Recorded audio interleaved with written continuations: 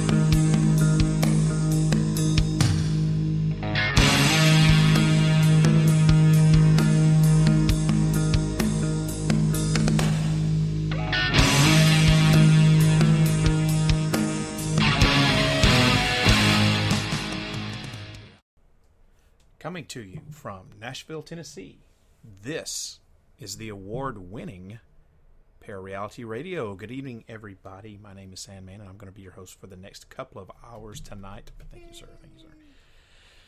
Oh, boy. Got a lot to say tonight, actually. Oh, there's my creepy clock starting off right at the beginning of the show. How about that? Can't beat that, can you? So,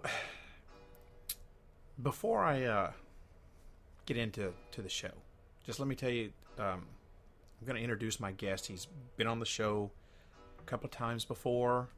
I've always had him on in April for Skeptic's Night, and I haven't been on the air for quite a while, obviously, and I'm going to get into that in just a few minutes, but want to welcome my guest back to the show.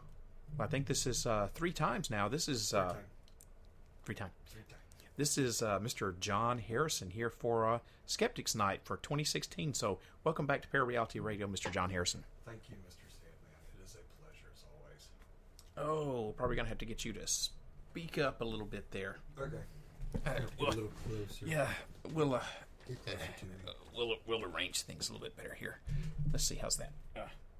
Okay, I think that can work. Over? Okay, no, we're doing good. Okay, so we'll just lean into the mic. How's that? Lean it in, yeah. So, welcome back to the show, Mr. John Harrison. Thank you. I think this ties you for the guest with the most appearance. Oh, wow. Really? Yeah. I believe Rick Hayes, probably, he's been on the show, I think 3 times. Let's see, who else have I had on the show 3 times? I think I've had one of our local guys here in the Nashville area, Mr. Tony Pratt. He's been on the show, I think, 3 times. So you're tied 3 for 3 here. This is your 3rd appearance here on ParaReality Radio. So it is an honor. Yeah. Well, I really appreciate you agreeing to do this one more time.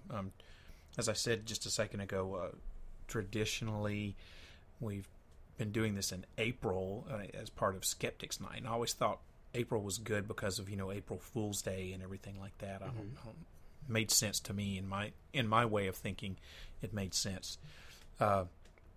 But you've been not only have you been a great guest, and whenever traditionally we've had the Skeptic's Night, it's gotten pretty good reviews. A lot of people have listened and downloaded the show, so people like you as a guest, and people like what we talk about here on Skeptic's Night.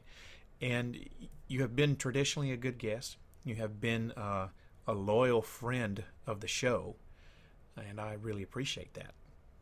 Last time we hung out together was World UFO Day last year, 2015. That was interesting. That was very, very interesting. Have you told your listeners about that? Yes, I did. As a matter of fact, the first show that I did when I came back from World UFO Day, I told them about that. That was not what we were expecting it to be. And, I've checked to see if they were doing another one. Mm-hmm. It was, in case you did not know, that was a complete disaster. My appearance at World UFO Day, and I thought it would be kind of great and ironic to have someone with me who was a skeptic, such as yourself. And the people who asked the most interesting questions happened to be the kids who were playing in the gym. They asked the most questions. Yeah, we did. We were supposed to be in an outdoor venue, and then at the last minute, the people that were putting it on decided they were going to make it an indoor venue because of weather, and it was supposed to rain, and it never did rain. So we moved. The whole thing got moved inside to this gym, and there was a crowd of kids playing basketball in the gym. Yeah, it was a daycare at the park or whatever it was, and so they were doing day camp for that day, and of course all the kids were doing their kid thing. They're playing their games and running around, and you got the counselors and the teachers doing their thing, and it's like all these little tables just got kind of put on the side of the gym. Yeah. It was interesting. Yeah, it was. It was a complete disaster as far as I'm concerned. But the food was really good. Memphis is really good for food. Yeah, not the food at the festival. No.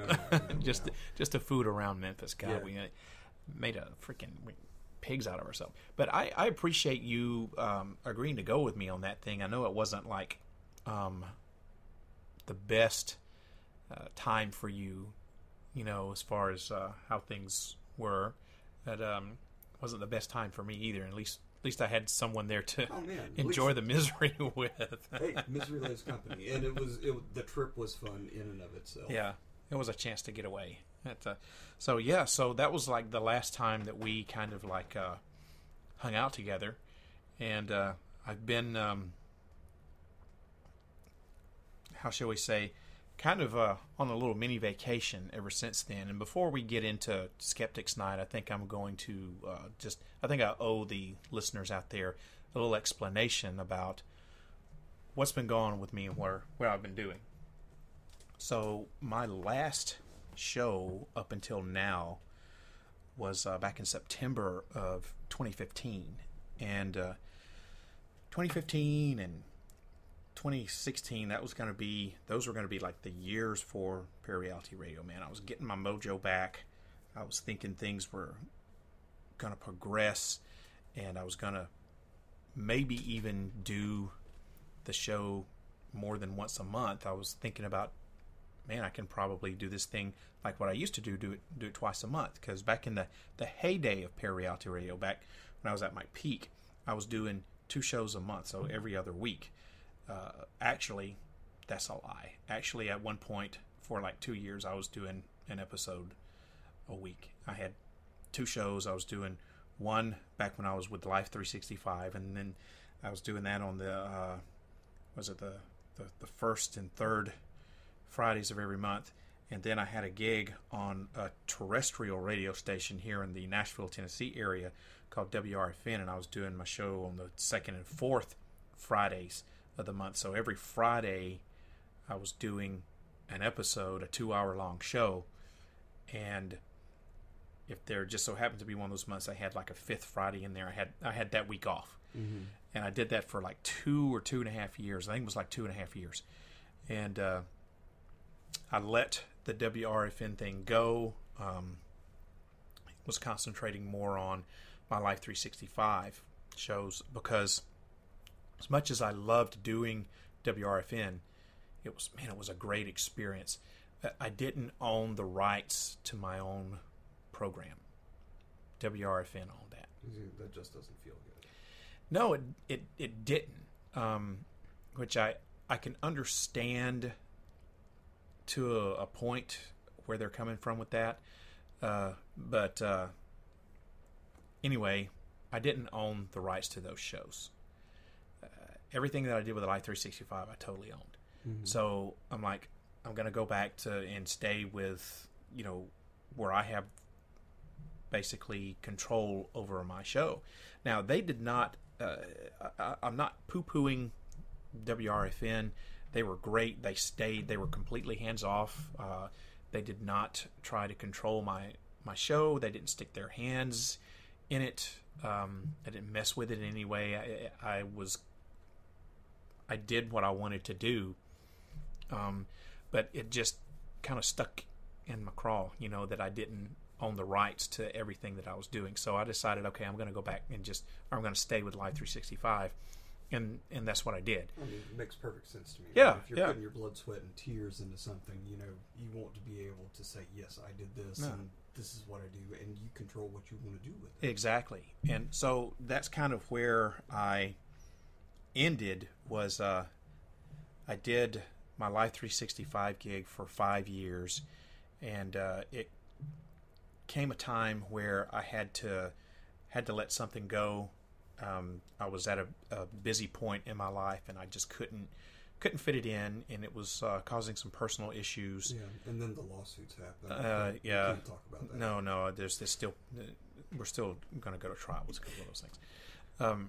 So I those charges are completely bogus, by the way. Exactly. Yes, I'm going to be completely exonerated. I quote unquote retired after doing it 5 years, and then I think I only stayed retired for a couple of years or so, and I was like, man, I really miss it. So I came back, but in a much more subdued tone. I was no longer with the Life 365. I went with Spreaker, who I'm still with, and I was doing the show, once a month, and that's how things have kind of been up until last year. Mm-hmm. What started the downward spiral was my studio. Sex addiction? Well, that's been going on for a long time. That has my ass fetish it's just part of who I am. Okay. But seriously, what started the downward spiral from last year was that in my here in the ParaReality Radio studio, the computer that I use, I made the mistake of upgrading to Windows 10, that free upgrade, and it fucked my computer all to hell. And so I was reduced to doing the show from my dining room table, and I did like 2 or 3. First of all, I got behind because I couldn't fix my computer in my studio. And then I was trying to do these makeup shows to get back on schedule, and I was doing them from my home with my laptop in my dining room table. And it was working out okay. And in the middle of all this, I have started back to college yet again, this time to get my master's degree, and I've been devoting a lot of time to school, which I was doing the same damn thing whenever I was doing WRFN and Life 365. I was doing that and working and going to school. I don't know how the hell I managed to do it all. I was younger then, too. Yeah. But so I was trying to devote some stuff to school. I was pissed off because I couldn't fix my computer, and I was reduced to doing it at the house with my laptop, and I didn't have all of my stuff that I normally have, and I wasn't feeling it. I was very, very pissed off, and I was getting behind, and I had finally figured out how I was getting my computer fixed. Everything was going to be great, and I got sick. Actually, 1 year ago today, I got sick with laryngitis of all things, and I stayed sick with that for a little while. It was like a couple of months that I couldn't get my voice back, and for someone who does a talk show, having laryngitis is not a good thing. And I have been sick with my voice for a whole year, and that combined with school, combined with my day job, combined with my computer all screwing up and everything, I just got so effing frustrated that I threw my hands up and said, "That's it. I gotta take a step back." And so I did. And excuse me, I didn't say anything to anybody. It was just like, "Oh, where'd you go? You're gone." And so I kind of owe the fans an apology for that, because I just kind of disappeared and I gave no updates on my website. I didn't send anything out on Twitter. I didn't put anything on Facebook. That's right, you're a bad announcer. And you should feel bad. I really should have said something, and I just didn't. And I do feel bad for it. And literally, really, my voice has been screwed up for a whole entire year. And I went to the doctor a couple of times. And the first time I went to the doctor, he was like, "Okay, we're going to try this treatment right here. And we're going to try that for a few months and see what happens." And I did it for 6 months, and literally nothing changed. And I still was losing my voice, still had a very hoarse, raspy sounding voice, especially like towards the end of the day. The more I would talk, the more I would literally just lose my voice. Mm-hmm. So finally, I tried this treatment for 6 months. Nothing worked at all. No change. So I went back to the doctor and said, "This is not helping. I got to do something." And he was like, "Okay, well, before I refer you to an ENT guy and they stick a scope down your throat, let's try this other treatment here, this combo treatment thing of some antihistamines and Nasacort." Yeah, and that has cured me. I'm not 100% back like I was, but I'm like 97, 98% back, and I'll take that. So now I can actually have a voice to do a 2-hour long show, whereas before I for the last year I literally could not. I mean, it was literally like on my birthday last year I got laryngitis. Mm-hmm. And stayed sick basically with laryngitis for pretty much a whole year.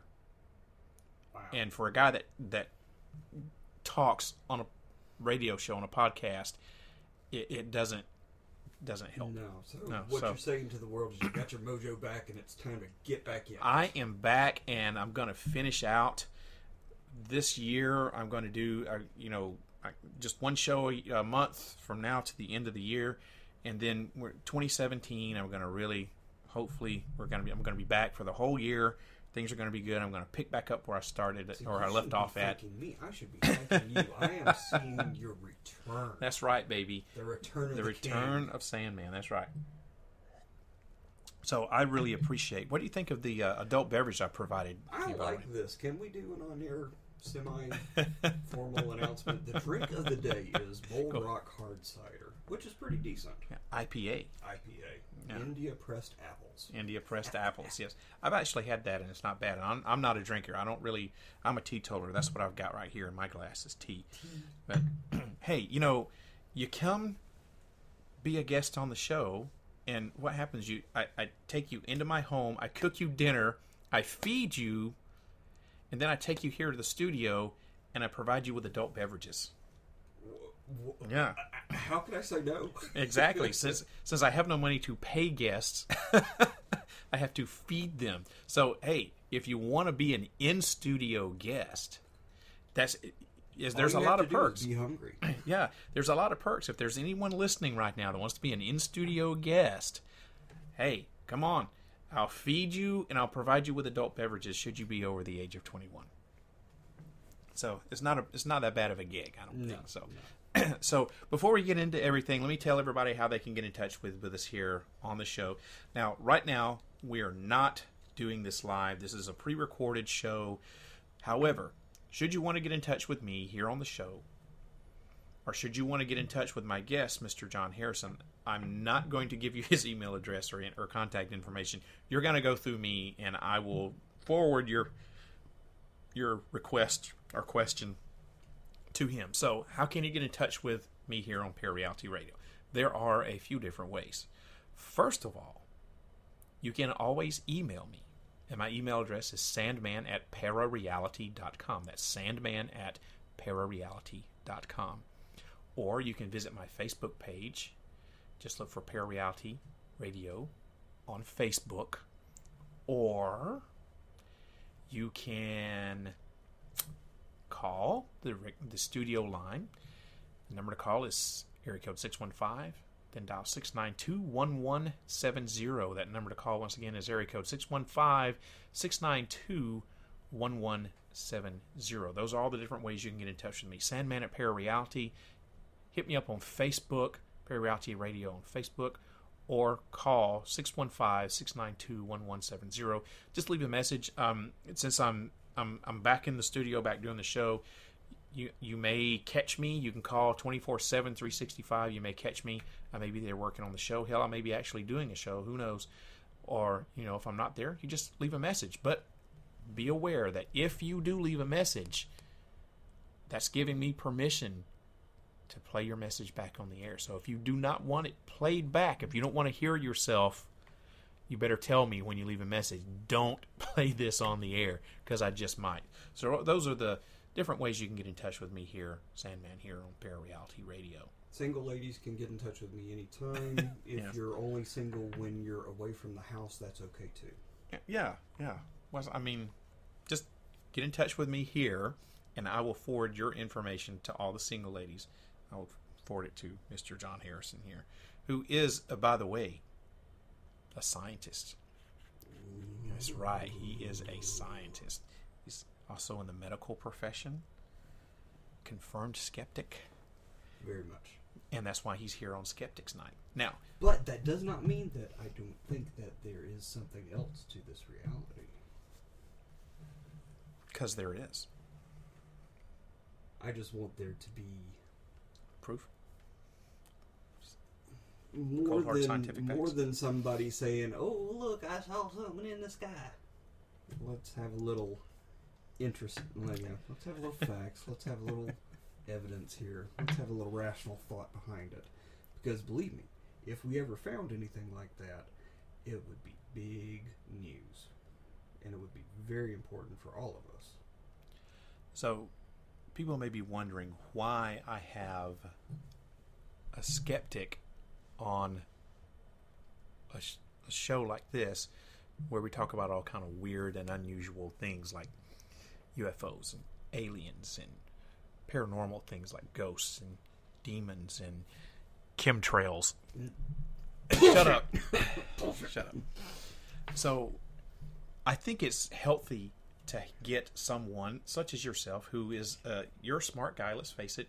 You have more than one college degree.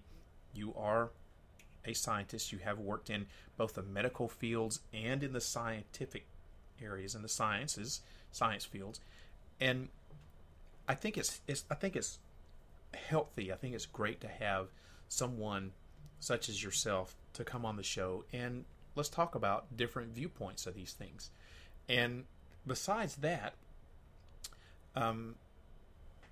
you can't just have one side to the story all the time, because people are used to hearing me and they're used to hearing my side of the story. And the way that I have always presented myself since day one is that I am an open-minded skeptic. I believe that there's things going on. I'm very hesitant to believe these things. I want to see proof of them myself, but yet I'm probably a little bit more open-minded to it than you are. I have seen things, I have experienced things that I can't explain. Do I have proof of that? Not really, but I know what I saw, I know what I felt, I know what I was going through at the time. So I know that there's something. Can I prove it? No.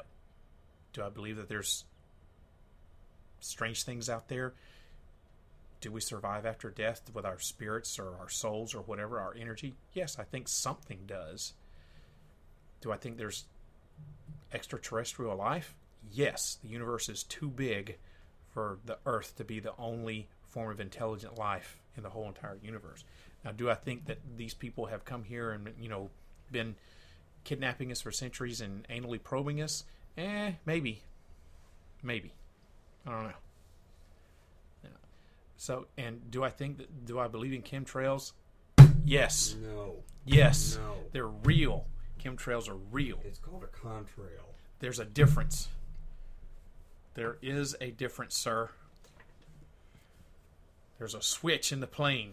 The chemtrail on switch. The chemtrail on switch, exactly. Right. Yes. So, anyway, that's why I like to have you on the show, to get a different viewpoint, a different opinion. And a lot of people just don't seem to do that these days. It's like they turn off anything that they don't like to hear, and you get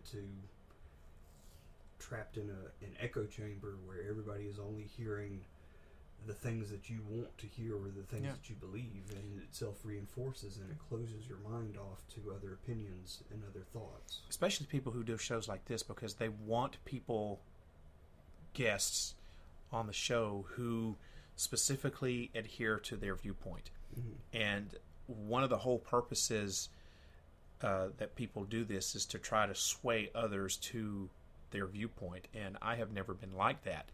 Like I said, I've always presented myself as an open-minded skeptic, and one of the things that I've always said is that I am presenting the evidence to you as the listener, and I'm letting you make up your own mind as to whether you believe it or not. If you don't believe it, that's fine. Did you see the thing about the man who was dissing NASA and Pluto because he was saying the entire New Horizons mission was an absolute fake?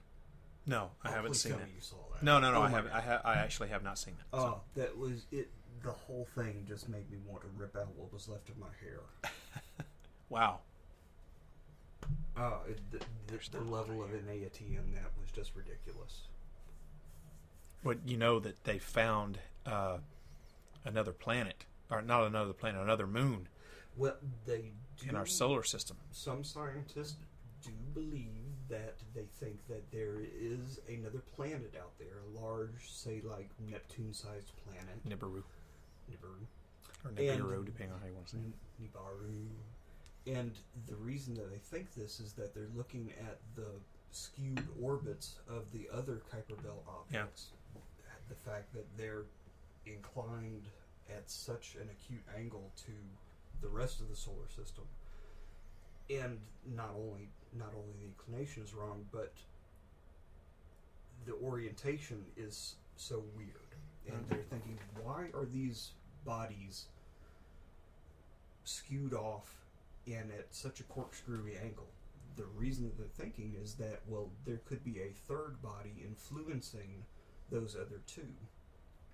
And they could be in a resonant harmony in their orbits with each other. So the indirect evidence for another planet is there, according to these. I cannot remember where they were from, whether they were from Caltech. I'll look it up. I can find out. There is actually, I think it was just this week, they've announced that Earth actually has a second moon. Did you know this? Oh, really? Yes. It is a very small rock that orbits like the Earth and the Sun, I believe is how it goes around. Mm-hmm. And it's kind of more of like a wobbly. Rock tracked in one of the Lagrange points? I'm not that intelligent to be able to speak like that, but it's got a wobbly orbit, whereas the Moon orbits the Earth in a circular pattern. This is a wobbly, not quite elliptical, but very similar, very close to being an elliptical. But it goes around the Earth and the Sun, and it only comes around, I forgot how often, and it's so small that scientists have just missed it, and they just now discovered it. But they're calling it a second moon for the Earth. But it's not really a moon. Right. But that's what they're calling it. In the way that orbital mechanics works, and believe me, orbital mechanics is not my cup of tea. I'm not a physicist by any means. But there are balance points between two gravitational objects. At least 6 of them, if I'm remembering correctly, and they're called Lagrange points. Okay. And at those balance points between, say, like if you take these two objects right here, there could, directly in between where the gravity balances out, that's one Lagrange point right here. Okay. Okay, and then you can have one on the opposite side, one leading, one trailing, and then one completely opposite of the orbital pair. All of those are points where the gravity kind of balances out, and it's kind of like a place in space where the gravity tides are very weak and it's calm. And in those places you can have asteroids or meteors or whatnot that get trapped there. Mm-hmm.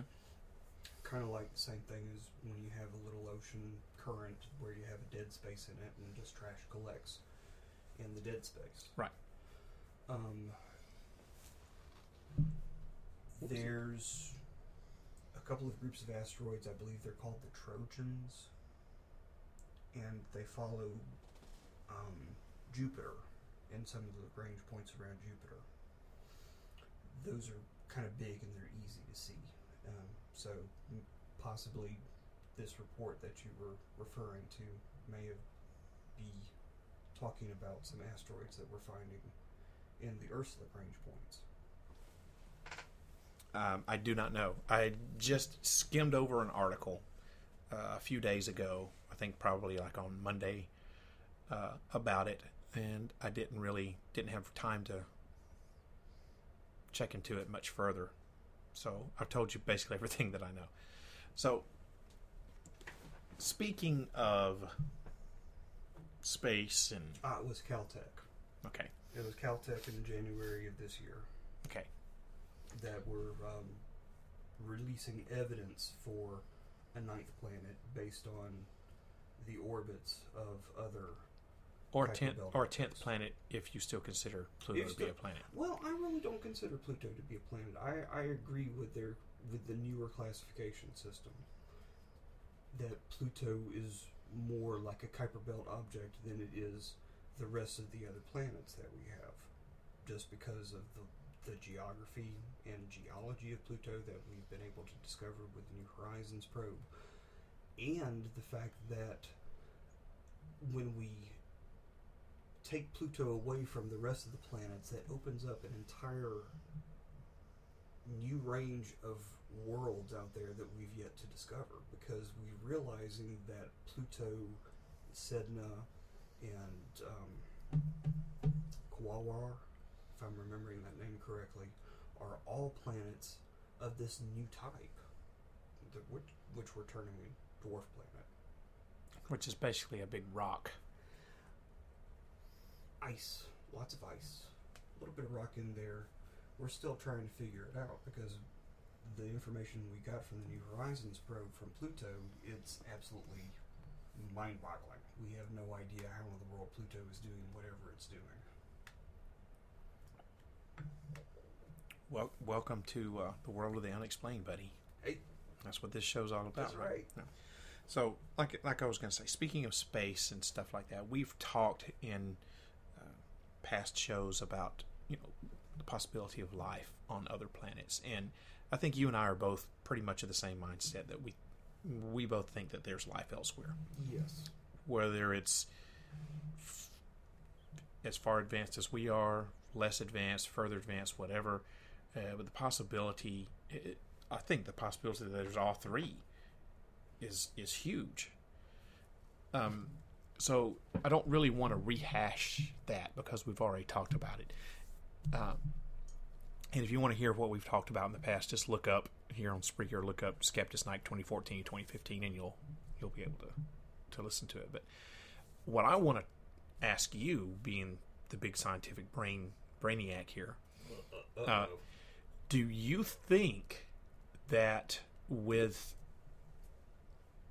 the the new push to go to Mars, and with them wanting to do that within the next several years, do you think that certainly it's not going to be within our lifetime, not with our generation, but maybe the generation after us, our children? Well, it depends on how crazy Elon Musk is. Do you think that our children, that generation, do you think that they're going to be the ones to discover life on other planets, or do you think it's going to be something that's going to be even that much further out? I certainly hope that it occurs before the end of this century. I think there's a good shot of it. I'm not completely privy to NASA's research budget, and of course it could change at any time depending on how wacky our government is, which is pretty freaking wacky right now. But no, if Congress doesn't fund money for our new overlord's hairpieces come this November, there could be a good shot that within the next 10 years we could have a 10, 20 years, 25 years, we could have a Europa mission where we could send a probe to one of the larger moons of Jupiter, Europa, that has an ice crust and we believe a very, very, very large ocean of liquid water underneath it, which anytime that we have found on Earth, anywhere that there's water, there's life. Yeah. So there's a pretty decent shot of that. Specifically coming back to Mars, if we can find liquid water flowing on Mars, which we have good photographic evidence that says, yes, there is liquid water on Mars currently, then there's always a shot for life. With Mars, the best I understand it is that the chemistry on Mars is very hostile to organic proteins that we know of because of a chemical on Mars called perchlorates. Essentially, it's a chlorine molecule, and that just rips proteins to shreds because the chlorine gets in there and it causes the amino acids to alter their form. And when you alter a protein's form, you alter a protein's function. And on Earth, it pretty much knocks everything out. Imagine an entire planet filled with Clorox. Yeah. It's pretty nasty. Be a very clean planet. So, would it necessarily be life like we're expecting it right here? Probably not. Would it be some type of bacterial life that may have evolved some type of enzyme to deal with this? Maybe. So that's what you're thinking that we're going to discover is bacterial life, yes. Microscopic life? Yes, just simply because here on Earth, microscopic life outweighs everything else living on Earth. I mean, right now on you, there are more on you and inside you, there are more bacteria cells than you have cells of your own body. So it just stands to reason if there's going to be any life, it's going to be small and simple. It's just easier. Another problem with Mars is the fact that it doesn't have a magnetic field and it doesn't have a thick atmosphere. So it is subject to direct hard radiation from the sun. Mm-hmm. Because it can't deflect solar wind or solar storms, and it doesn't have an ozone layer, so it's bathed with ultraviolet radiation, which both of those are sterilizing. So, as far as we understand it right now, the surface of Mars is sterilized and made of dried Clorox. So, did you see that movie, The Martian, the Matt Damon movie? No, I did not. You would enjoy that because it's very scientific. I just was going to ask you how realistic did you think it was there? Because he's astronaut stranded on Mars, and he basically grows potatoes in the Martian soil using... Oil them, fry them, stick them in a stew. Yeah, he uses feces as a compost, so he grows them out of his own shit. From what I understand about it, it's as realistic as it could be to actually serve a story. So, pretty good.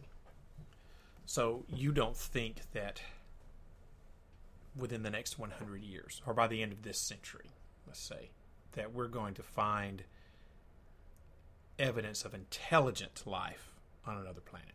I don't think intelligent life is really what we should be looking for. I think we should just be looking for life, because if we find one more instance of life in our solar system, which is in the middle fuck of bumfucked Egypt nowhere Milky Way galaxy, then what does that tell you about the occurrence of life in the rest of the galaxy or in the rest of the universe?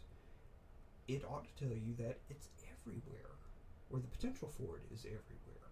If there's only 2 instances in our little neck of nowhere, that's pretty good. Just the fact that there's life on this planet means that makes a case that there's life elsewhere, as far as I'm concerned.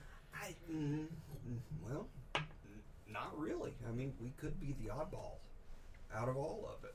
Well, the planet is in the perfect location, as far as distance from the sun. Everything on this planet is perfect for life. Well, perfect for our life. Okay, and it's not only because True we're that. in the perfect spot. Touche, sir. I'll give you that. We also had a perfect companion in the gas giant Jupiter, being able to deflect comets from our path, which could run into the Earth and just absolutely mess with everybody's day. We also had the fortuitousness to have our moon, which we believe was from an impact with a Mars-sized body right when the solar system was being formed, and now we have this giant moon, which is orbiting us and stabilizing our axial tilt. So there's just a whole bunch of happy accidents. The fact that we have a magnetic field to protect life from solar radiation, hard radiation, and we have a tectonic cycle which recycles nutrients. There's, compared to Venus, which doesn't have a tectonic cycle, it's locked, the crust is absolutely locked and frozen. So there's a whole bunch of things which make Earth unique, completely unique. But we're discovering more and more stuff the further and further we look. So each planet is unique in its own special way, but here we are, Earth, we've got all these facts which make Earth habitable for life, or conducive to life, and the fact that we've got a stable axial tilt, we've got none of the nutrients are being completely locked up and locked away because they're cycling, and we're not being bombarded with an asteroid every 100 million years and absolutely resetting the clock on everything. There's a lot, and that's pretty special. It is pretty special. So people who believe in God and who believe in a more evangelical strain of Christianity like to think that God did this specifically for us, and sometimes it's tempting to agree with that because of when you look at how special this place really is. But it could also be just because we're specifically made to live here. Yeah. Which was kind of going to lead me into my next little question here. I'm glad you kind of opened the door up for that. By the way, I just want to say one little thing here. If there is a God, and He made us in His image, why aren't we all invisible? Just saying. Yeah. I'm just saying. So, you made a very interesting point, is were we made to live here? So, you know from our past conversations and everything that I am a Sitchinite. I am an ancient astronaut theorist, if you will. And I do believe that in the past we were visited by some superior, technologically, advanced race from somewhere, extraterrestrials. And I really do think that they probably took the life that was already here. They didn't make us, so to speak. They didn't create us. They took the Neanderthal or the Cro-Magnon or whichever one it was, probably Neanderthal, and they basically genetically manipulated it to get us where we're at today. Because even you will have to admit there is a huge jump in our evolutionary cycle that can't be explained, i.e. the missing link, so to speak. I think the missing link is more in our grasp. The missing link is our inability to grasp and understand the evolutionary process as lay people. Because I don't think we're doing a good enough job in science education to really show what the evidence is.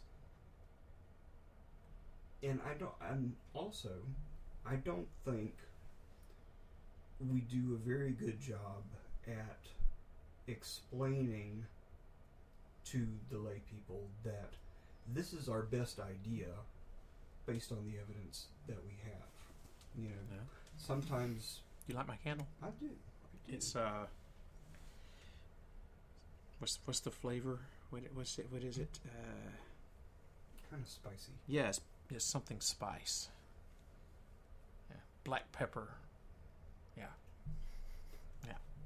You see, for example, you can watch a show on the Discovery Channel like that, and they say, "Oh, this is this, and that is that, and this is this, and that is that." And they generally don't do a very good job of explaining, well, this is this way we believe because XYZ. Because that doesn't make for a lot of good drama on TV when somebody has, an attention span of a fruit fly. Yeah. One good show that did some background on this was The Walking with Dinosaurs. Good show. Good show. Because, they would dramatize, if that's a word, dramatize? Yes, I believe you're correct. They would dramatize a scene with, this dinosaur living in this environment with these other animals and having to survive and do what dinosaurs do. And then when the commercial break happened, there would be a little vignette or a little snippet where it would say, this animal lived blah, blah, blah years ago, and we believe that it lived in this environment based upon this type of rock and that type of rock and that type of rock. And lay people don't get to see that, but when you're in class and you're learning about it, you learn about the entirety of the idea. And we don't really explain that. And why is that? Is it because that we're having to pander to a television audience or whatever audience, and we're having to just say, okay, we just need to get this out here because, they're going to get bored and go away or anything like that? But if we're doing that, aren't we doing a disservice by not explaining the background of it? Or are we just assuming that everybody has a background and they understand this? I don't think that anybody would say that those show producers are assuming that everyone's going to understand that. I think it has to do with attention span and trying to keep things as interesting and controversial as they can and keep it entertaining. in a very short time frame. Because let's face it, you could have, this whole Walking with Dinosaurs thing was a mini series, and each episode was like 2 hours long. Yeah. You could spend an hour out of each episode explaining why we think the Tyrannosaurus Rex was a meat eater, a carnivore. And, and there's plenty of evidence to the contrary that says he might have been a scavenger. Exactly. But people aren't, you're not going to sit down, you're not going to get the general population to sit down and watch an hour on an explanation for that. Well, I would. But, heck. that's why you're not going to get the majority of the population. But the reason that I brought that up is about the genetic manipulation with the ancient astronauts or the ancient aliens is because I happen to know that you are a fan of the show Ancient Aliens, correct? Yes. I do. Okay. It is my guilty pleasure. Why is a skeptic a fan of a show like that? Because it's such a cool idea. I mean, it's... Aha! We have a breakthrough. It's such a cool idea. You're being converted. Slowly but surely. But at the same time, you can apply the same argument to aliens coming down and manipulating humanity. Aliens did it. As it's the same argument as aliens made the pyramids. This is so complex. This is so amazing. Certainly we couldn't have done it. We had to have aliens come and do it. Well, it's the same argument, and no, humans pretty much made the pyramids, except that we were really crafty and used our resources efficiently and just worked really hard. Humans made the pyramids at the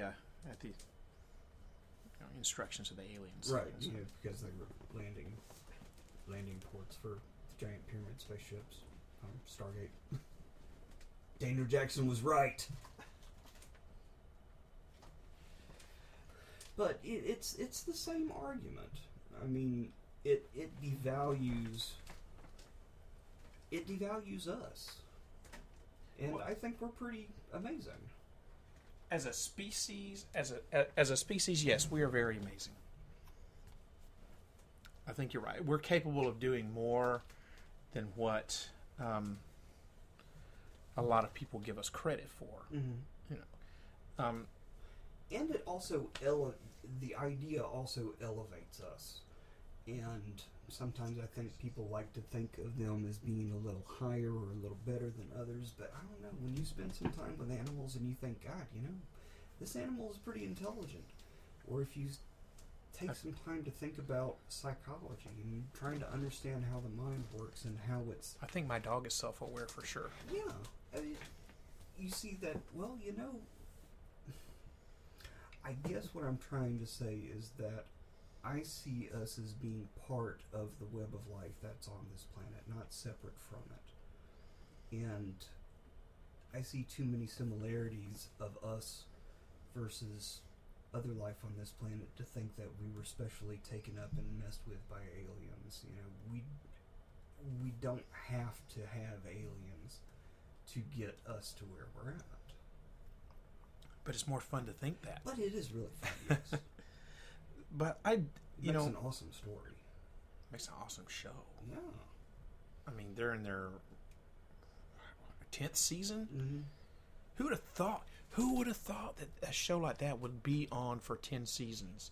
Because their first season was I think just 4 or 6 2-hour episodes. Do you remember back when they first when they first came on? It was 2 hours each episode, 2 hours long. Wow. And they only did, I think it was 6 of them. And they had no idea. Tsoukalos was, of course, he is the ancient alien guy. It's kind of like his show. I'm doing the air quotes. It's kind of like his show, but he's was a consulting producer or something like that on the first season, and they are, however it worked out. But anyway, I heard an interview with him, and he said, they just did. Someone contacted him about, hey, would you like to do this show, about the ancient alien theory? So he was like, sure. And they did the 6 episodes, the one thing, and they didn't think they were ever going to have any, we'll just do the little, it's like a mini-series type deal. Mm-hmm. Never have anything to do with it again, And it was such a huge success that they brought it back for season 2. Mm-hmm. And then season 2 was such a hit, and then they went, well, let's do season 3, and it's on and on and on. I think it's not going to last much more beyond the 10 seasons. Well, they're kind of running out of things to say, look, this is ancient alien evidence. You can only do so much before you start rehashing the same things over and over again. And if you'll notice over the 10 seasons that Tsoukalos isn't on every episode. Have you noticed this? Yes. You know why he's not in every episode? No. Because those theories that he doesn't subscribe to or believe in, he will not participate in those shows. Really. So even though us ancient astronaut theorists are out there with our beliefs, we don't necessarily believe every ancient astronaut theory that's out there. Well, yeah, because some of them do sort of contradict themselves. There are some kind of theories out there that are way out. Yes. But yeah, Tsoukalos doesn't. The ones that he was like, I know I can't go there. He just doesn't appear on the show, which I gotta commend him for that. And even Eric von Daniken, who is considered to be the godfather of the ancient astronaut theory because he wrote Chariots of the Gods, even he doesn't subscribe to all of the ancient astronaut theories. And he even admits that some of his early theories were completely wrong. Yeah. So, while these guys are, the majority of them are super weird, I think that they are also, a lot of them will draw that line in the sand. It's like, I know I have some weird shit, but I can't cross this line over to your weird shit beliefs. I can't do it. So I will give those guys, kudos on that. By the way, major announcement while we're talking about the Ancient Aliens show. They're having Alien Con, the first ever Alien Con, in October of this year. Where at? Santa Clara, California. Ooh. Yeah. ParaReality Radio will be at Alien Con. Major announcement. Ooh. I will be there at Alien Con, and if I am able to do some sort of live remote broadcast, I am going to do it. It's right next to Silicon Valley and San Francisco. I have been to San Diego. That's the only place in Cali that I've ever been. So it's a nice city. San Diego? Yeah. Yeah, I didn't get to see there a lot, or I didn't get to experience it a lot. I was there for a convention for my day job, and so I was only there for just a couple of days, and the only place I got to go was the Gaslamp District. But, I did like it. Beautiful. Yes, very Yeah, beautiful. my hotel was right in the Bay area. I had a great view of the bay and everything. It was great. But yeah, I'm going to be, ParaReality Radio is going to be representing at Alien Con. Tsoukalos will be there. I'm going to have my Team Tsoukalos shirt on. Yes. I'm going to make up a Team Tsoukalos shirt, and I'm going to wear it. There's only going to be one member of the team, but No. you can be there in spirit. You should go. Okay. You should go. You should prostitute yourself out I could do that. and go. I could do that. Yeah. Listeners, we need your help. Send John Harrison to Alien Con with ParaReality Radio. We're going to set up a GoFundMe page. You too can donate. We only need what? How much money do you think it'll take you to get there? $2,000. Yeah. Yeah, that's all we need. It's $2,000 to get John Harrison there. That'll buy him a plane ticket to and from and a hotel. You can bunk with me and we'll split everything. All $2,000 right. should be plenty. I can just meet Tsoukalos and say, "All right, lay it on me." Just come on. That Just bring it. I want to hear. you know, There's a whole bunch of stuff I could say about that particular comment now that I'm going to keep completely to myself because it's not that kind of show. Thank you very much. Yeah. Not yet. Not yet, exactly. Well, we are... we're right at... Oh, there it is. There's the creepy clock. We're right at the top of the hour. So it is time to take a break. And I'm going to play Poquito Musico for you guys. And Mr. Harrison and I will take a break. Let you listen to a little music. We'll be back in a few minutes.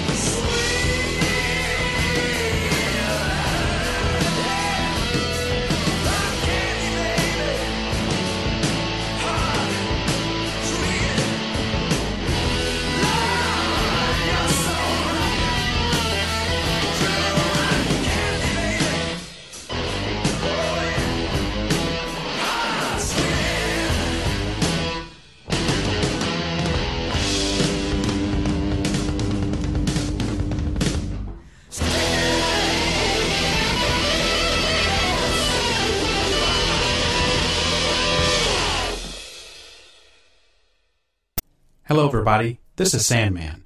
I want to thank you for listening to ParaReality Radio, and I'd like to invite you to check out my side project.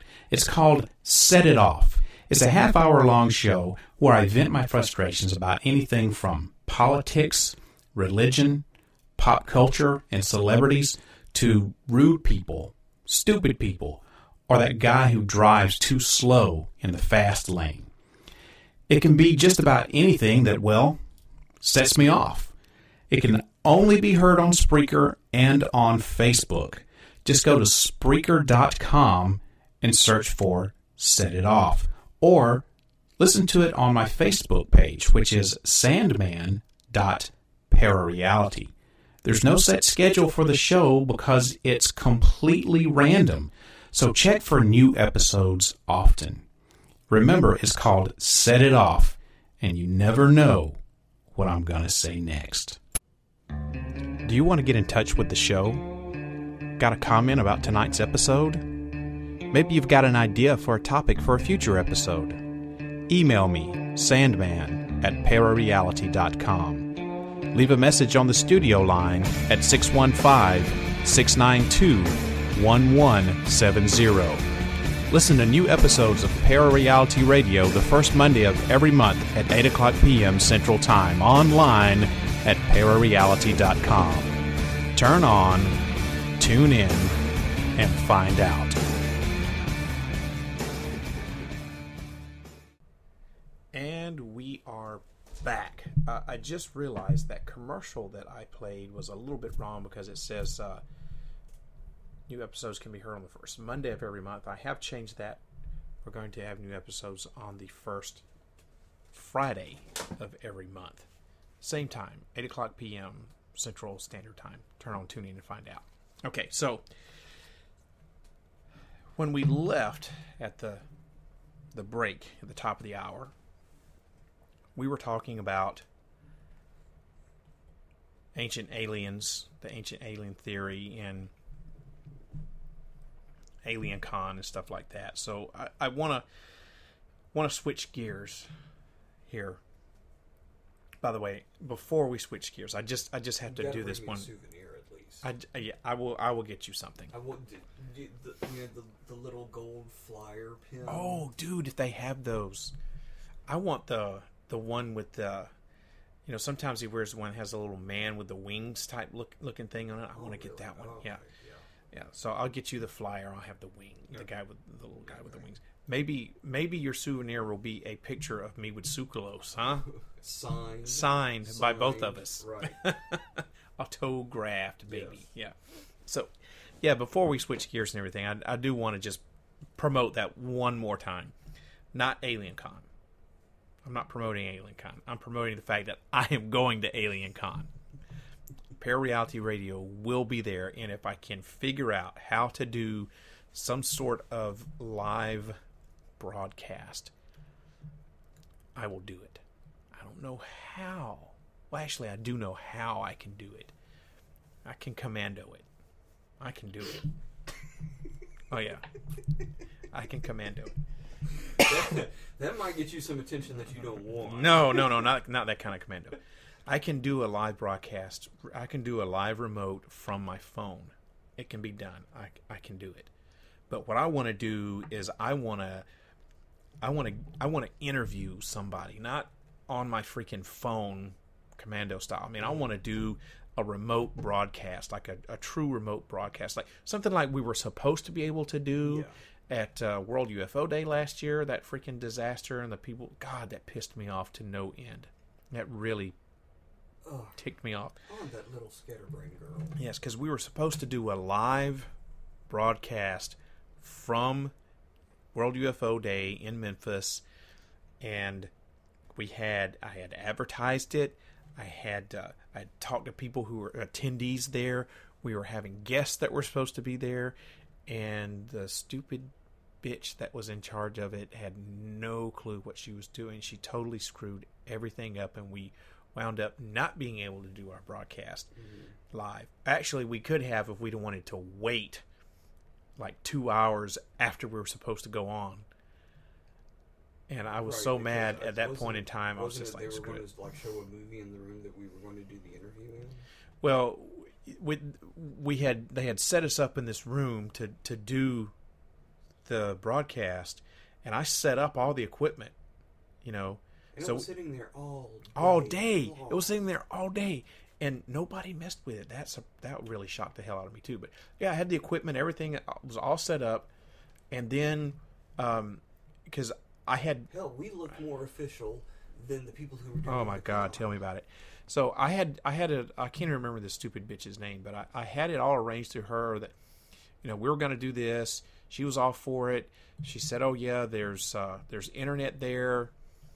You can get the Wi-Fi password and you can use Except the that nobody internet." And knew like, the Wi-Fi except that no password. one bothered to get the freaking Wi-Fi password. So we were going to have to get. We finally figured out we were going to just steal. Luckily, the room we were in had computers in it, and they were all hooked up with the Ethernet cable. So we were just going to steal the Ethernet cable and plug it into my computer. Yes. So we were all set to go. 3:00, we were going to do a 1-hour live remote broadcast. Had it advertised, had guests lined up, and she had freaking people in the room we were supposed to use. There was an interview going on, and then they were going to show a movie in the middle of all this, and she wanted us to wait until all this was over with, until about, 4:30 or 5 o'clock or something like that. And I was just so freaking steamed off about that about what I waited like 30 minutes, and I was like, fuck this, we're leaving. Mm-hmm. And in the middle of them doing all their stuff in there, we were making all this noise, packing up our shit, and we just left. And I was so mad. I was like, I'm never going back. I'm never going to do it again. And she's not doing it again this year, probably because it was such a freaking disaster last year. She didn't know what the hell was going on. That was sad. If there had been some different person this year that was doing it in Memphis, I would totally have entertained the idea of going back. But yeah. Anyway, World UFO Day's July 2nd, everybody. That's just right around the corner. So happy early World UFO Day. But anyway, I want to do a remote from AlienCon. You should. I'm probably going to do something very similar to what we were trying to do at World UFO Day, which is where I find some people, some attendees, and I'm like, hey, you want to be on the podcast? And I have them come to the hotel room, and I do a remote from the hotel room. Mm-hmm. I think that would probably be best. I am going to do a live. I'm going to do a live commando thing because I've got an app on my phone that I can do it with. And it'll just look like I'm talking on the phone, dude. I'm going to do it. Oh, I'm going to do it. I'm going to do a commando broadcast. Just get your Bluetooth right there. I should get a Bluetooth. But yeah, I'm totally doing it. Totally doing it. Awesome. Yes. As a matter of fact, and this gives me an idea. We'll talk about that later. Okay. So, anyway, yeah, ParaReality Radio is going to be at AlienCon in October. And if you are listening to the show, if you're a fan of the show, if you just happen to stumble across this episode or something, and you're going to be at AlienCon and you want to be on the podcast, let me know. Drop me an email, sandman@parareality.com. It's the quickest and easiest way to get in touch with me. Call the studio line, 615-692-1170. So, okay. The remainder of the show, we're switching gears.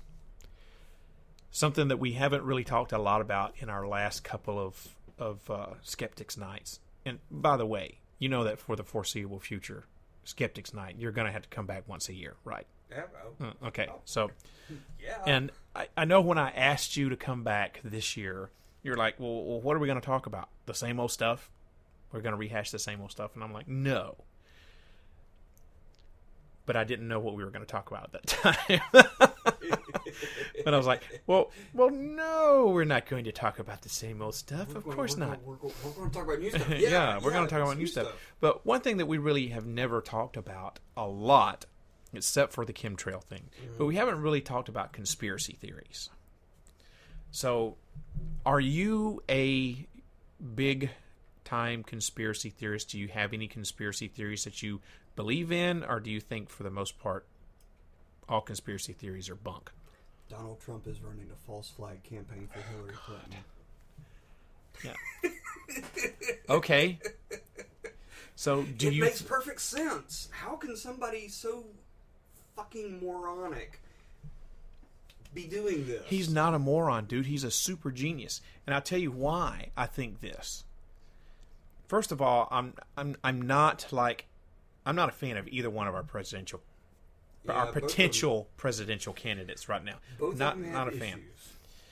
But Put it mildly. I think that Trump is actually a super genius. And here's why. He's a super ego. Well, yeah, of course. But I think that he's playing this very smart.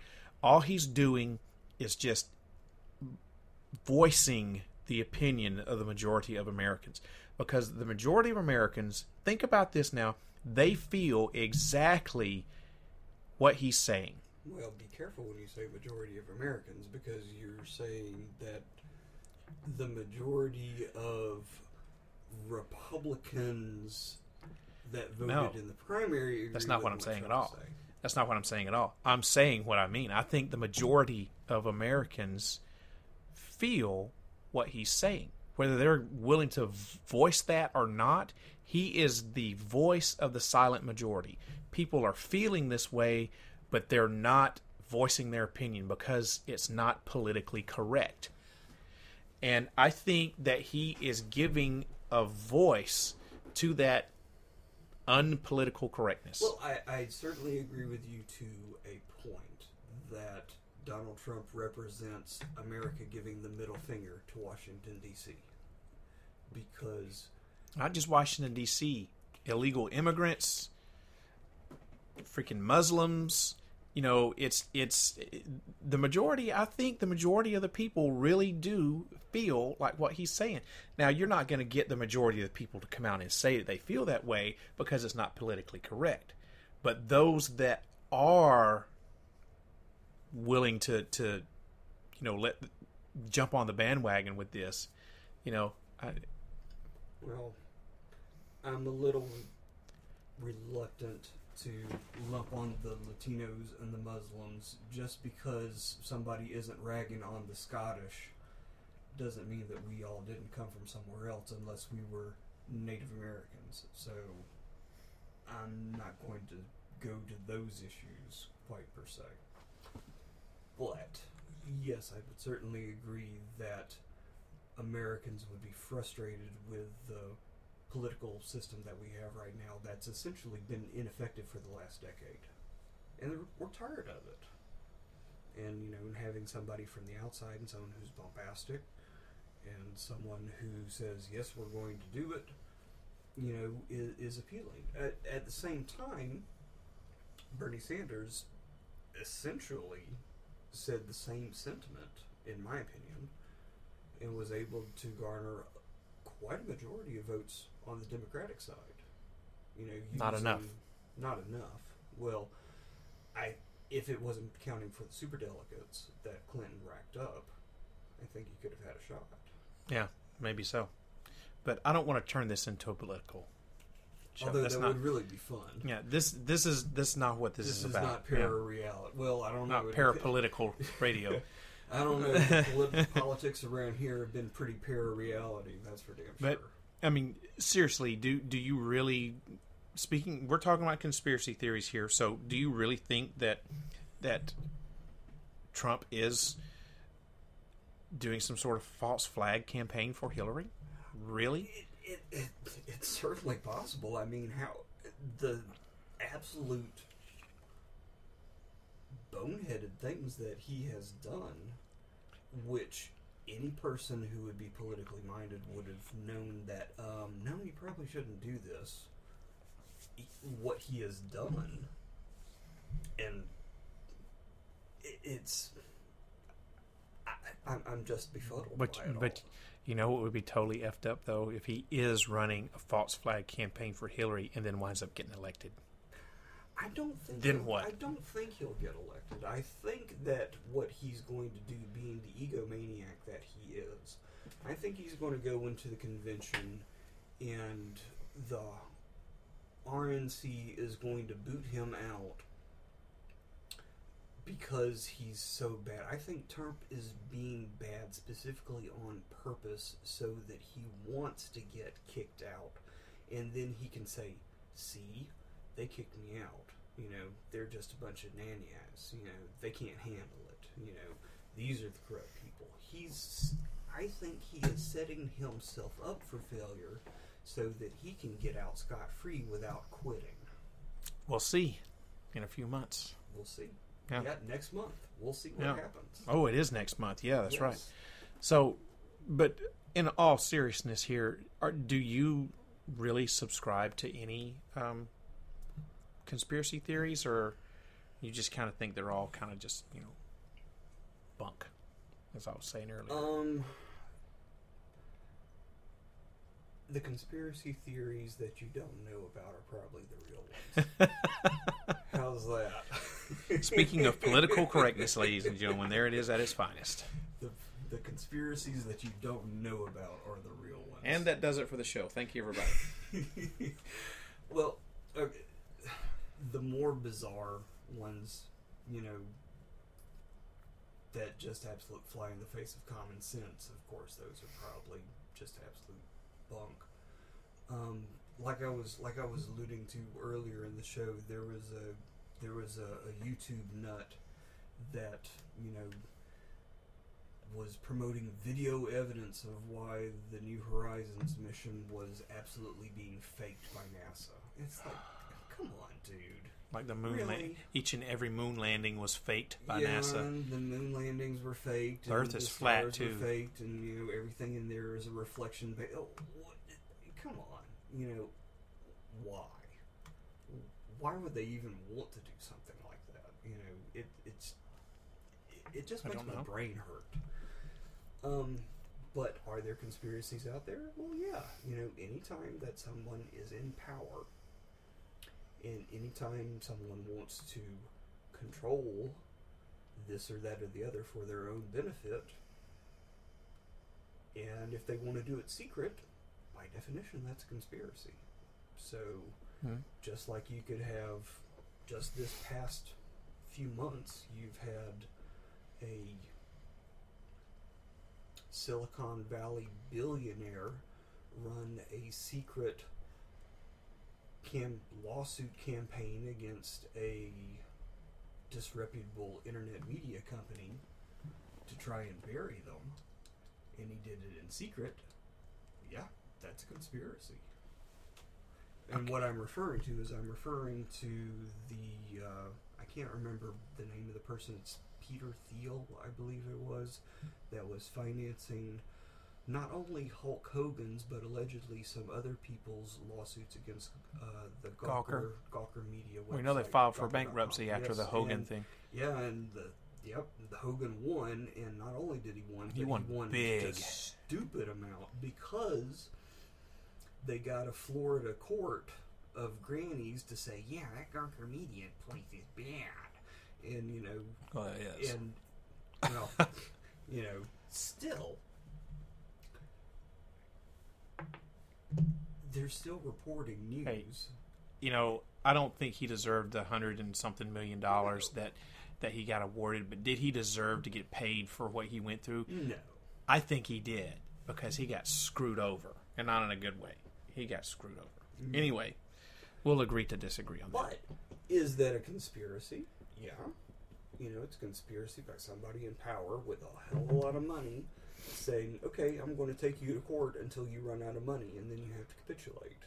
And he's doing it in secret by fronting other people. You know, so he's moving pawns for his game plan. That's a conspiracy. Yeah, it is. So That's true. Do conspiracies exist? Absolutely. And Well, yeah, I mean, of course they do. purpose, and particularly, I think conspiracies are in the purview of people with power who don't want to be seen. Specifically with people with lots of money. All right, so let me throw a couple of conspiracy theories out here. See what you think about them. We'll talk about that. Oh, by the way, what is this hour's... adult beverage of choice that I have provided for you. Tell everyone at home. This hour's broadcast is brought to you by Small Town Breweries, Not Your Father's Root Beer. Ale with a taste of spices.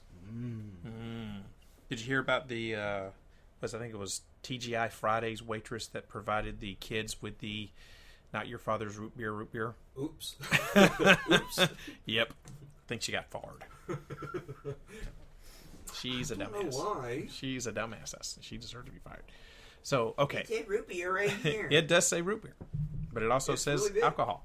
I don't see it. Look. Where? Oh, in the small print. Government warning. Oh, hell, that's like most soda pops nowadays. They all have a government warning. Yeah, everything should have a government warning. So let me throw a couple of conspiracy theories out here, and we'll talk about them and see what you think. Okay. Do you think Adolf Hitler survived World War II and lived his life out in relative safety and quietness in Argentina? Is it possible? I didn't ask if it was possible. Of course it was possible. Well, yeah, of course it's possible. I just don't know enough about it. I honestly don't know enough about it. I'm not an expert on World War II. Although there's lots and lots and lots of interesting things about World War II that we haven't covered, which I think would be great fodder for you for some future episodes. Say, for example, the rape of Nanking, or the things that the Japanese did in China during late World War II. Oh, yeah, with their freaking human experiments. Yes. Yeah. That's rife for research, and you could do hours and hours and hours on that. Yeah. I just don't honestly know enough. Why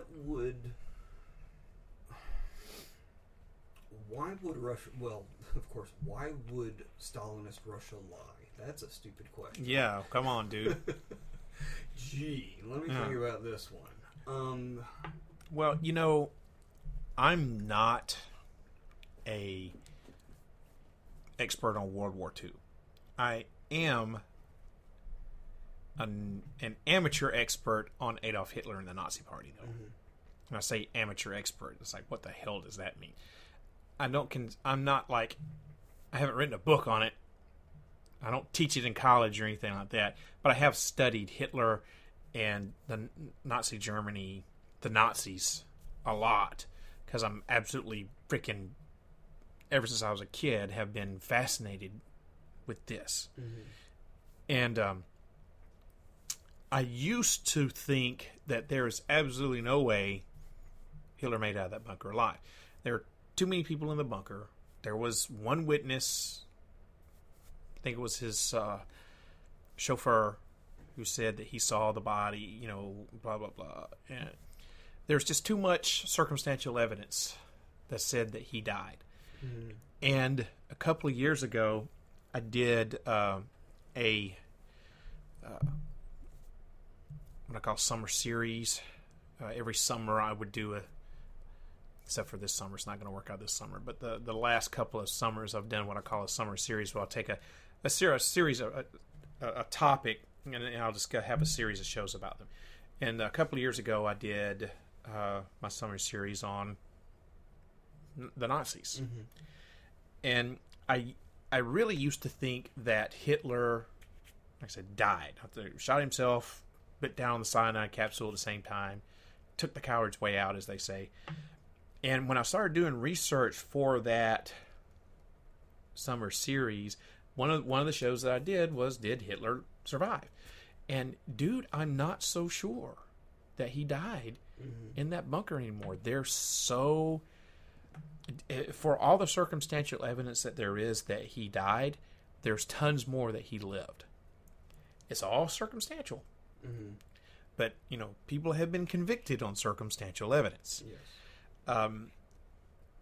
And they even, I say they, who was it? Was it the History Channel? I think it was a History Channel did a whole entire series. I think it was 10 or 12 shows on, did Hitler survive World War II? Did he make it? They had a freaking team of federal, some dude was a federal marshal. There's some guy from the FBI that was the head of the group, and he had some military people and reporters and stuff. I mean, people who were, like heavy duty, who they tracked down people for a living and stuff. And they tracked movements from the bunker all the way to Argentina. And we already know that there was at least 3/4 of the Nazi party, of the higher-ups anyway, that was living in Argentina. Right. So why is it such a big stretch that Hitler made it there too? Well, habeas corpus. Habeas corpus, right? Exactly. Nobody, no crime. They don't have a body from where he killed himself in the bunker either. Right. They had a skull fragment with a bullet hole in it that turned out to be a female. So is it possible?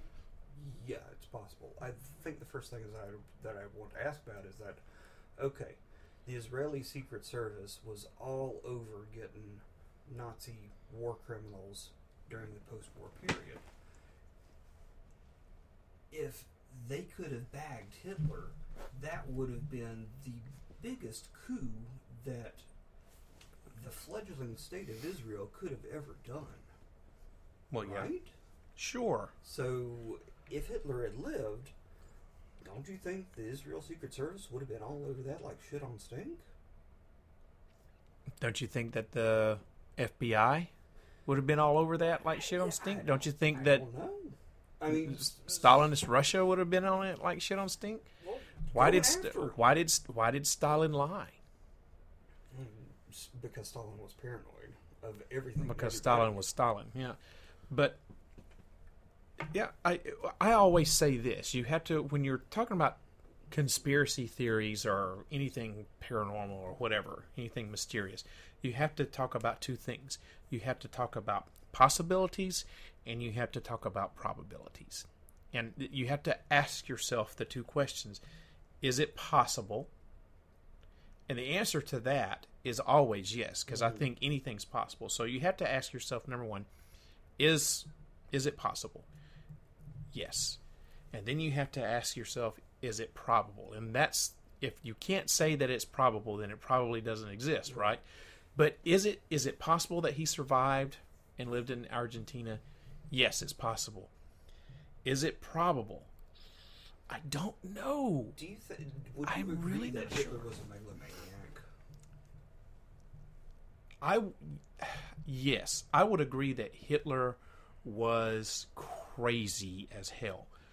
Do you think he would have lived out his life in pastoral comfort? That is where I have problems with the theory, is that he was so power hungry, and he had, this whole, he had Germany in the palm of his hand. He could do no wrong. Mm-hmm. And he believed he was right in what he was He doing. believed that he was the savior of Germany, and in a lot of ways he was. Because he was so evil and fucked up and crazy, he doesn't get credit for all the good things that he did for Germany, such as the Autobahn. Hitler's regime is responsible for building the Autobahn. Volkswagen. Yes, he had a hand in the development of the Volkswagen. So he did some good things for Germany. But unfortunately, all the bad stuff that he did far outweighs any of the good stuff, and it always overshadows it. He's never going to get credit for it. But there's the problem that you brought up that I have with this. The one thing that keeps me from saying, yes, I 100% positively believe that he lived in Argentina after the war, was that he was so maniacal and power hungry, that why would he just go and live his life in obscurity from, the middle of 1945 all the way up until I think 60 whatever when he died. Mm-hmm. So you're talking about 20-something years. Why would he just go do that? Unless he was sick, which he was. He had Parkinson's disease. At least that's what they think. And if you look at some of the video, the last videos that were shot of him, his hand was shaking and everything. So maybe he was just so feeble. He was in a horrible health anyway. He was a vegetarian, and he didn't eat right. His teeth were all rotten. He was fucked up on drugs. Just the amount of drugs this dude had in his system would rival that of Elvis Presley. Mm-hmm. So, and speaking of Elvis Presley, do you believe in the conspiracy theory that Elvis Presley is still alive? Or that he didn't die in 70, whatever? Yes, I do. He's living in a nursing home right now in Texas under an assumed name, and he's defending the world against mummies. Mummies, yeah. Bubba Hotep. Yes. Which is a really funny movie, too. You should watch it. If I own that movie. It's great. If anybody is a fan of Bruce Campbell, yes, you really need to see the that chin. movie. Yes. Well, yeah, Elvis is alive and living on an island with Jim Morrison and somebody else. Somebody else. JFK. There you go. Yeah, I'm not even going to get into JFK conspiracy theories. I mean, so, we've got an autopsy on Elvis. We do have an autopsy on Elvis, but you know what? The number one. Well, there's actually two things that people point to as Elvis is still alive. Number one, and these are in no particular order. There's only two. So, number one is that the body of Elvis in the coffin didn't look like Elvis.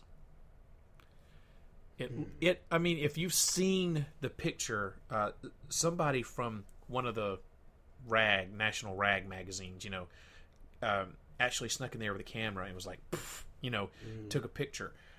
Or maybe it was, no, it wasn't. It was somebody, one of the national rag magazines paid like a cousin of his or something to go in there and do it.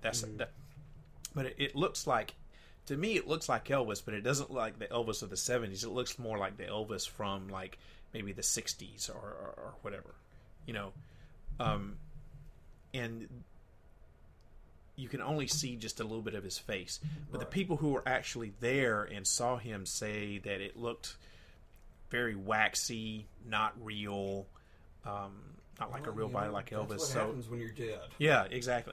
And so one of the theories with that is that Elvis's dad had actually gone to a wax museum and bought a wax replica of Elvis and put it in the coffin. And there is a record. There is, yes. See, y'all need to see my face right now. It's kind of like I'm looking at it like, huh? And there is a record of this happening where his dad went and bought a wax replica before Elvis died, and supposedly he said, "Boy, you wouldn't believe what we're going to do with this," But in defense of well, not in defense, but to argue that is that that's what happens when you die. You don't look real. I mean, they put all the pancake makeup on you and all that. Elvis was sick as shit. He had, a bowel obstruction. He had all kinds of white poo, and it was white like clay in his colon. So that tells you he had liver problems. Every organ in his body was twice the size of what it should be. His diet was horrible. He was taking a cocktail of opioids, and he would take downers to go to sleep, uppers to get up. He had all these opioids in his system. Opioids and downers will do what to your gastric motility? It'll slow him down. So he got freaking impacted. No surgeon in Memphis would operate on him because they were too scared that something would happen and he would die. So he had this big impaction that needed surgery. And, they did. He was sick. Mm-hmm. He was bloated and fat and sick. And then they did an autopsy and cut his ass open. So... And not to mention the fact that before he even got transported to the hospital, he was found in the bathroom, face down on the floor, and had been there for a few hours before they found him. So you're going to have lividity's going to sit in, you're going to have rigor mortis that's going to start sitting in, and you're not going to look good. The body's not going to look good. So of course it didn't look like him. Of course. The funeral home did what they could do. And the second theory, and this is probably the most popular, is that Elvis's name is misspelled on his tombstone. Did you know this? No, I didn't. That's I'm surprised. That's a very popular. How did they misspell that? But they didn't. So, Elvis is spelled correctly. His name was Elvis Aaron Presley. Yes. Elvis is spelled correctly. Presley spelled correctly. The Aaron is misspelled. On his birth certificate, and even in documents that he signed throughout his life, Aaron was spelled with only one A. Mm-hmm. On his tombstone, Aaron has two A's. A-A-R-O-N. Mm-hmm. So, conspiracy theorists point out to Elvis deliberately misspelled his own name on the tombstone because he didn't want to foreshadow. He was such a... He believed in astrology, and he was very superstitious. He didn't want to spell his name correctly because he thought that would foreshadow him actually dying. Mm-hmm. So conspiracy theorists go, aha, his name is misspelled. He did that on purpose. He's not really dead. He's living on the desert island with Jim Morrison and JFK, But you go back and you say, uh-oh. Oops. I did that. Oh, there we go. Okay. Little glitch, sorry. So you go back and you say, well, he misspelled his name, But you look at records and you find out that before he died, he started spelling his middle name A-A-R-O-N. And he even told his dad, I'm going to start spelling my middle name A-A-R-O-N. Now, I don't know why he started doing that. What's the big deal about that? But even though that's not how it's spelled on his birth certificate, that's how he started signing his middle name when he was signed Elvis Aaron Presley.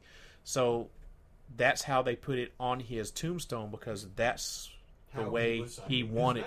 That's the way he wanted his name to be spelled. So they didn't go back to his birth record. They just... That's the way it was Elvis, and that's the way he wanted it. Right. So, yeah. It's good enough for me. Yeah.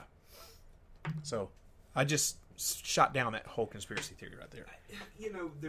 There's really a third thing that you have to include when you're analyzing conspiracy theories. It's not only probability or possibility, but you also have to analyze motive. What is the motive behind people who promote conspiracy theories? Have you ever asked yourself that? I think the majority of it is they just want their name out there. Gives them their 15 minutes or whatever. Is there a pattern to the type of people who espouse conspiracy theories? Well, most of the time they're really weird. Well, most of the time they're really weird. Is it... Do people have a sense of disenfranchisement with something in society? That they feel that there's a secret out there and you're being kept from it because you're not in the group?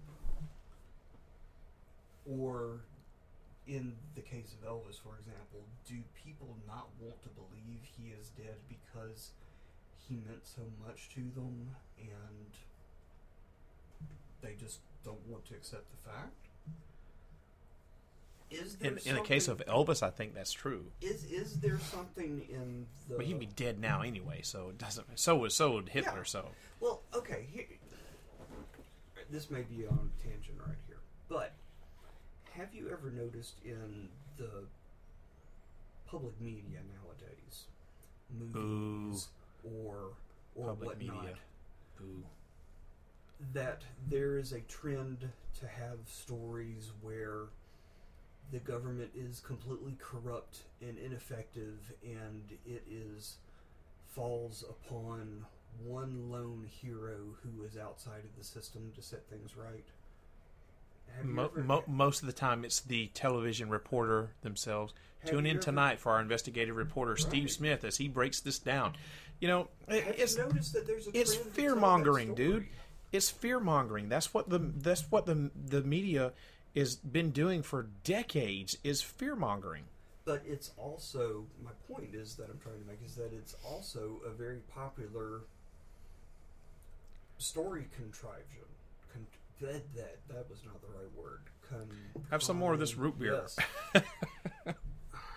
Trope, I think, is the word that I'm looking for. You know, it's because everybody buys it. You know, everybody believes, oh yeah, that's completely possible. You know, because the government is completely inept. Because the government has been completely inept for at least the past decade. Longer than that. And, you know, it makes perfect sense to us that the government would be doing its own nefarious plots or would be completely ineffective at neutralizing a threat or achieving a goal or anything like that. And it falls back upon our hero who is outside of the system and is not really a hero because he doesn't play by the rules or anything like that to go out and save the day. I mean, that's the entire theme of the current rage in our public media right now, in all the superhero movies that are coming out, all that is true. TV shows. Yeah. You know, this is a mythology that we're telling ourselves in our stories to ourselves every day. Is that, you know, the government can't do it, or they're trying to hide something from us. The conspiracies are, but there's a deeper level than that, I believe. I think there's something about whether we're succeeding in our lives or whether we're being able to make it in this society or not. If you're not making it, or if you're struggling to make it, but you see that other people are, that makes you feel that they're part of a clique or a group, or they have something that you don't, and you're not allowed in that group. The Illuminati. So the question becomes, what is that group? You know, is it really that much of a leap to go to a conspiracy theory? I think it's a really easy leap to jump to. You know? Well, I've got a friend of mine. His name is Isaac Weishaupt. He's an author, and he also does a podcast. It's called it's some sort of long freaky name. Oh, I'm so sorry, Isaac. I can't remember what the name of your freaking podcast is. Something to do with conspiracy theories. I'm sorry, dude. I can't remember. I had it in my head, and now it's gone.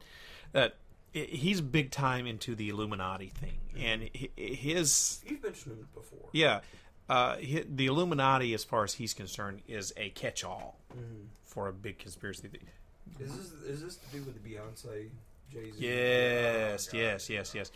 His thing is that the Illuminati basically control the entertainment industry, i.e., especially the music industry, and he's written several books on the subject. And he has a podcast. And some of the things that he mentions, and he's written several books. I've only read one of them. It's called Magic Behind the Mic. Mm-hmm. And actually, I've read two of them. I take that back. Magic Behind the Mic was the second one. We're looking at our books or CD collections. Where is it? It's over there somewhere.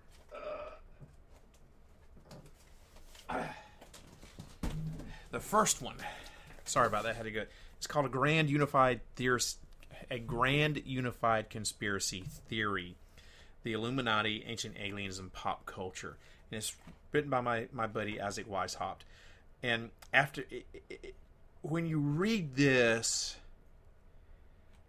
is like kind of like an overview of conspiracy theories. Mm-hmm. And when you read this and you read his other book, Magic Behind the Mic, and you go to his website and you read some of the things he talks about and the symbolisms and stuff, it's hard to not think, hey, he's right. He's onto something. And what really got me believing that he might be onto something was when I started noticing pictures of celebrities covering up one eye or making the triangle sign. And this whole thing with covering up one eye has something to do with the Illuminati, and I cannot remember exactly how it goes up in there. To symbolize the all-seeing eye. I think probably that's what it is. It's been a couple of years since I've read the books, and I can't remember right off the top of my head. But it's hard to not, think, hey, he's onto something there. And then once you have your eyes opened to that, then you start seeing it everywhere. It's really weird how it works. Now, I had to say that I think he's really out there with a lot of the things that he believes in and everything, and I don't necessarily agree with all of his theories, but I think he is onto something. I do believe that he's onto something. So, do you think that I'm not going to use the term Illuminati because that's not what I'm talking about. But do you think that there is a group that controls what's going on in the entertainment industry? In other words, if you want to be rich and famous, if you just was in your head, I want to be the next big pop star or rap artist or whatever, do you think that there's a group that says, okay, I will make you rich and famous, but you're going to have to do this for me. You're going to have to promote this symbolism for me. Yeah, it's called Coca-Cola. Touche. Or McDonald's. Oh, I hate McDonald's. May they burn in hell. Why not? Why not? But, all right, I'm going to go here. All right. Oh, no. Here we go. If you are Latino and you are being put down, who are you being put down by? The white man. You don't have to have a conspiracy theory because, you're being put down by the white man. It's pretty freaking obvious. If you are black and you're being repressed and you're being put down, do you need conspiracies to figure out who's putting you down? Nope. It's Mr. Whitey. It's pretty freaking obvious. Now, if you're white and you're being put down, who's to blame? Wait a minute. The government. White people? No! It's the government. They're doing a secret the Illuminati. Conspiracy. Yeah. Yes. Dude, I think the people who are promoting conspiracy theories, number one, they're white. Number two, they may have a little bit of education, but not really a lot. Number three, they're figuring out, yes, they're pointing out the truth. Wake up, sheeple, because they see machinations that are keeping them from obtaining whatever in the world they want to obtain. You have to look at motivation. And I just probably insulted just a hell of a lot of people out there by saying that, but yes, I went there. You surely did. But it's really important to think about that. Do you have a motive? Is there a reason why you happen to think the way you think? Do you think that somebody is out there keeping you down with their thumb on you, keeping you from whatever destiny or whatever goal that you're trying to obtain, and you're seeing ghosts out there and people after you? I mean, could it be rich people in corporate America that's keeping you down? Could it be the government that's trying to keep secrets from you? What is it? Ask yourself that question. I mean, I think it's really important that you consider that motivation as well as probability and possibility. Touché, sir. So, maybe I had to add a third question to my list of two. Something to think about. Possibility, probability, and motive. It's actually something I never thought about, and it's very simple. So, well, we're running out of time. That about does it for this edition of ParaReality Radio. The grand return of the Sandman here with, woohoo! So I really appreciate you. When I called you up and said, "Hey, I got to get motivated and everything here. I want you to come on," you didn't hesitate. Not a bit. Except for maybe a momentary second. But, no, really. When you told me I had to do it nude, I paused a minute. And then I said, yes! It makes the show more interesting. Yes. When you do it nude. Of course, well, you should see what we're doing under the table with our feet. But in all seriousness, you didn't hesitate when I said I need to come back on, and I need to come back on in a good and a positive way and have something interesting. And you didn't hesitate, and I appreciate it. And thank you, and thank all the listeners too. Yeah. And I hope that you're gonna come back on again. Anytime. Yeah. Anytime. Done. You shouldn't have said that. You shouldn't have said that. Anytime. Co-host right here. Co-host. Oh shit. Well, everybody, this has been my guest, scientist, medical professional, confirmed skeptic, Mr. John Harrison. If you'd like to get in touch with John about anything that he's talked about tonight, or have a question for him, want to leave him a comment, just come through me, email me, sandman@parareality.com, and I will forward your email or your message on to Mr. Harrison, just to keep, his privacy intact. He has asked that I not to give out any of his personal information, and I do respect that. And it's a conspiracy. He doesn't want you to know how to get in touch with him. So, but seriously, if you would like to talk to Mr. Harrison, ask him a question, have a comment for him. For the ladies. That's right. Just email me, sandman@parareality.com, and I will forward your comment, question, suggestion, whatever, on to Mr. Harrison. Everybody, that does it for tonight's episode of ParaReality Radio. Normally, I've been doing it on the first Friday of every month. However, this is not the first Friday of June, and the next episode of ParaReality Radio is not going to be on the first Friday of July, but I am going to do one sometime within the first couple of weeks of July. I just don't know exactly when yet, but I will. After that, I will get back on some sort of a regular schedule and have everything back to normal. So on behalf of my guests, Mr. John Harrison, once again, thank you for being on ParaReality Radio. I am going to get the hell out of here and call it a night. Everybody, I hope that this radio program opens up your mind to new ways of thinking, expands your consciousness, and produces a change in the way you see the world.